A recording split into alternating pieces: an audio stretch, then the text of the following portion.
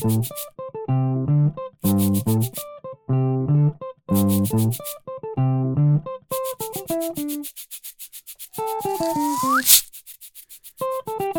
there, this is Roy Orbison Jr. Welcome to Roy Orbison Jr.'s Rock and Roll Circus podcast. Today's episode is called RKO and RPO. That's Roy Orbison and the Royal Philharmonic Orchestra. We'll be talking about the album A Love So Beautiful. The album was released November 3rd, 2017 by Sony Legacy, and especially by our Sony Legacy UK team. I met them last week, and they've done such a great job. I just want to thank everyone down there at the office. This album is primarily aimed at the UK and Great Britain. Roy has done fantastically there over the years, and there's so much love for my dad. We're kind of copying an album that Elvis Presley did in 2015 called If I Can Dream. That album was produced by Don Reedman and Nick Patrick, and the next year, 2016, they did another Elvis album, The Wonder of You. After that, they contacted us, and 2017 is Roy's year with the Royal Philharmonic Orchestra. Those two guys, Don and Nick, great friends, very funny, and supremely talented. They both have different gifts that they brought to this, but they've honed their craft and developed a market for these Royal Philharmonic Orchestra albums. The album is doing great. It's set to do fantastically. The first single was I Drove All Night with Ward Thomas. 23-year-old twins from the UK. They say they're country music, but it's very poppy. It's Lizzie and Catherine. They did a great job singing the duet with Roy, and that song charted at number 28. It was number 1 on the BBC Two radio playlist, and it did fantastically well. The second single is coming out right around now, and that is Love Hurts. A lot of people are surprised that Love Hurts was first recorded by Roy. It was the back of Running Scared in 1960. Running Scared was a number 1 in both the United States and the UK. Roy hit number 1 with Love Hurts, which was also recorded by the Everly Brothers around the same time. But the song was written for Roy Orbison by Boudleaux Bryant. Boudleaux and Felice were Roy's friends, and part of the reason that Roy moved to Nashville was because of these great songwriters. They wrote All I Have to Do Is Dream by the Everly Brothers. They wrote this song, Love Hurts, specifically for Roy, though. Roy was living at their house at the time, and because the Everly Brothers had the same publisher as Roy and Boudleaux Bryant, they also got a shot at it. Later in the 70s, the song was done by Nazareth, and that is the version that everyone in England and around the world loves, the kind of scratchy-throated version. Roy's is still the best and the original, and this is going to be really fun to see what happens with Love Hurts by Roy Orbison and the Royal Philharmonic Orchestra in 2017. After that, we have a Christmas song, Roy's only Christmas song, Pretty Paper, which will be the Christmas time single. Hopefully there will be a 4th single of A Love So Beautiful and even a 5th single later on, maybe closer to April, when the Royal Philharmonic Orchestra will be touring with Roy Orbison as a hologram, presenting these songs. Roy and RPO, as we call them, is a match made in heaven. It's a 75-piece orchestra. Every one of those people is a master at their instrument and has put in years of sweat and hard work. They're all so good, I could watch any one of them alone, but all together, they're unstoppable. They've got a wide range. They can play jazz or country, as well as classical. Recently, they did the Jaws soundtrack, and I missed that show, but when I saw that, I thought, oh, these guys do everything. And the reason that it's such a good combination is that Roy invented orchestral rock back in the 60s, the kind of music that was taken up by Queen or Jeff Lynne, and the dramatic invention came about on a specific song called Uptown. Roy asked Fred Foster if he could have strings on the song Uptown. The song Uptown being about being uptown. He thought the strings would make it kind of more sophisticated and more uptown. He asked for strings. He thought Fred Foster couldn't deliver. Fred went out and found a violin teacher and her 2 students, brought them in. Everyone else in Nashville at the time played fiddle, so it was more country style and kind of weepy bluegrass style was what was popular in Nashville. Those strings sounded like a whole orchestra back on Uptown, and Roy continued that through all of the big Monument hits. There's great orchestration in Dreams and Crying, Only the Lonely. Roy later in the 70s toured with up to a 16-piece band behind him. But to hear 75 people, the sound is so big. And when you redo some of these old songs, you run the risk of damaging something or meddling a little bit. But you also have the opportunity to add something. And there is something added to these songs. When you listen to them, the first 15 or 20 seconds, you don't know which song it is, and it's kind of a game. Oh, which one's this? Which one's this? Oh, it's Drove All Night. And they did a great job. These songs are now set up to last another 50 years into the future as classics on their own. The packaging for A Love So Beautiful is great. It's gray with the orchestra behind Roy standing like the Statue of Liberty holding his guitar. When you turn it over and you see the list of songs, you might think that it's a greatest hits package because you know all of these by heart. In Dreams, Crying, Oh Pretty Woman, Dream Baby, Love Hurts, Mean Woman Blues, Only the Lonely, Running Scared, Drove All Night, You Got It, on and on and on. What we did was we took Roy's voice and isolated it and dropped all the backing tracks and rebuilt the tracks from the ground up. In a couple of cases, we used the old parts or a guitar solo or some little part. And a lot of the background parts did bleed through on the vocal, but they did a great job isolating the vocal, and what you're hearing is completely new. New drums, new guitars, new everything. On a song like Pretty Woman, Oh Pretty Woman, the greatest rock song ever written, Alex and Wesley and I had the opportunity to play on it with the Royal Philharmonic Orchestra and Roy Orbison, and we jumped at that opportunity. To play with my dad is the reason that Wesley plays guitar, I play guitar, and Alex plays drums. To play together is our big lifelong dream as well, and we got to achieve both of those. Our parts were recorded in the Roy Orbison's U.S. studios here in Nashville. They have a new name now, but they were written by Roy, and it's a place that Wesley and I grew up a little bit in Nashville.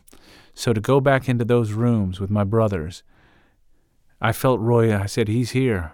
If he's anywhere, he's here right now with us. And then to hear him over the headphones and play along with that great song.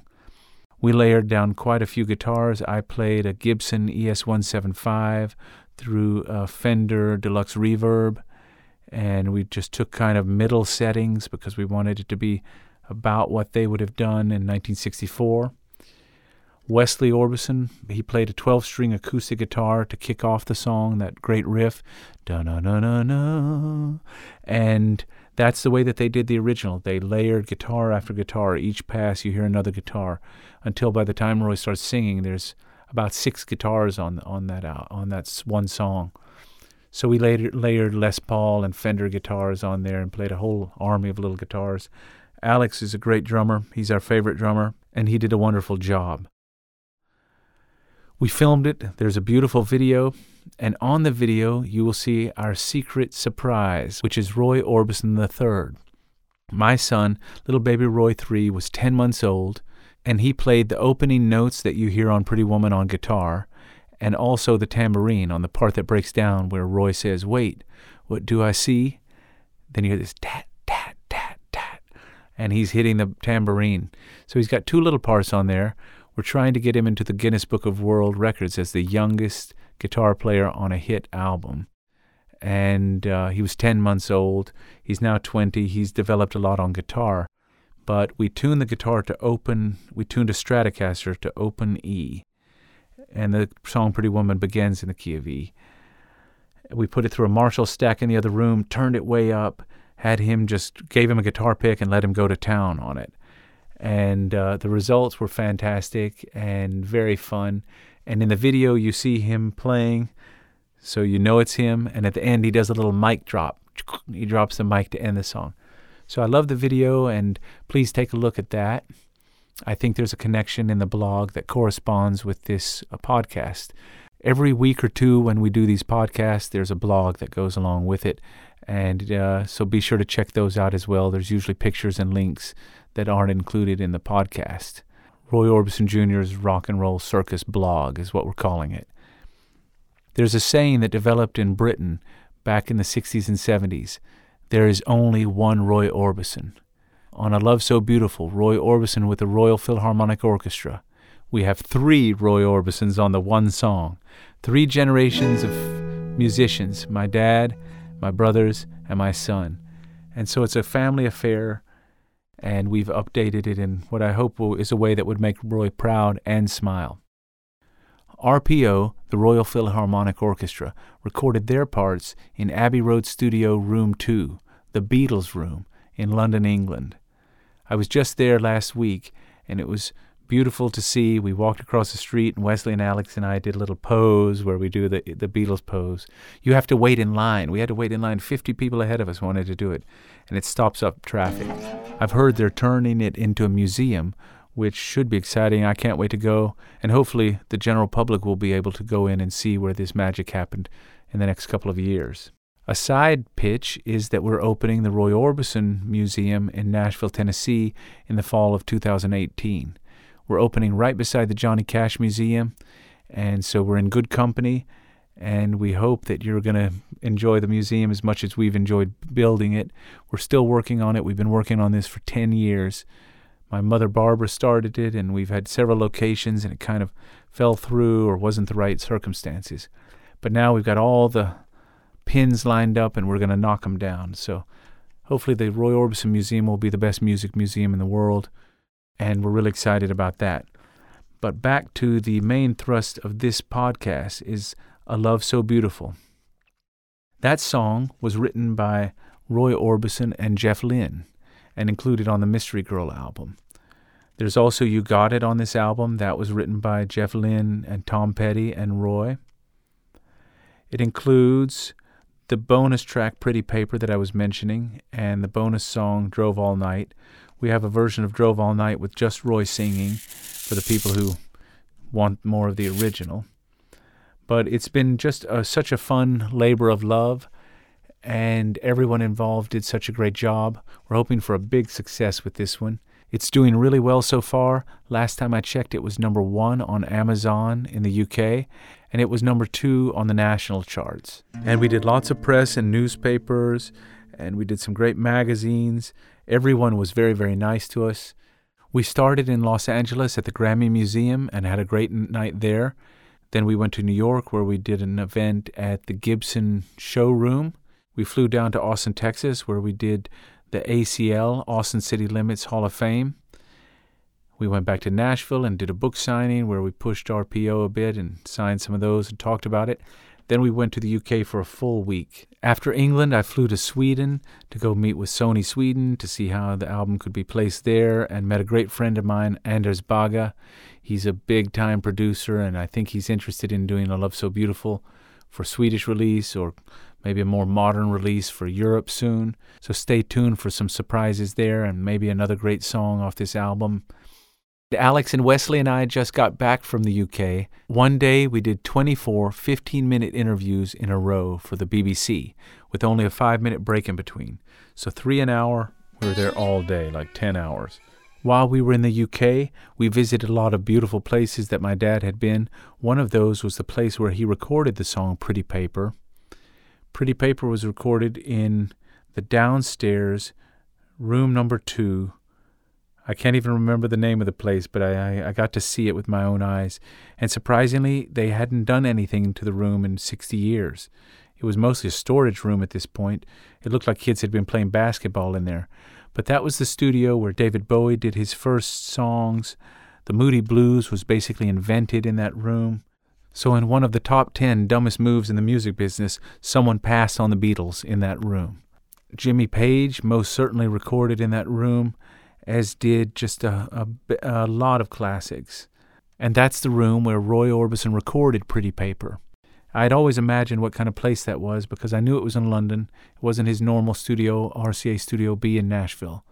But Fred Foster flew over, and he took Bill Justice, an arranger that was famous for the song Raunchy from Sun Records. When Roy was at Sun Records, he worked with Bill Justice and Sam Phillips and Jack Clement. So for whatever reason, Fred Foster took Bill Justice, they went over there, arranged the strings, and that's almost another beginning for the RPO album.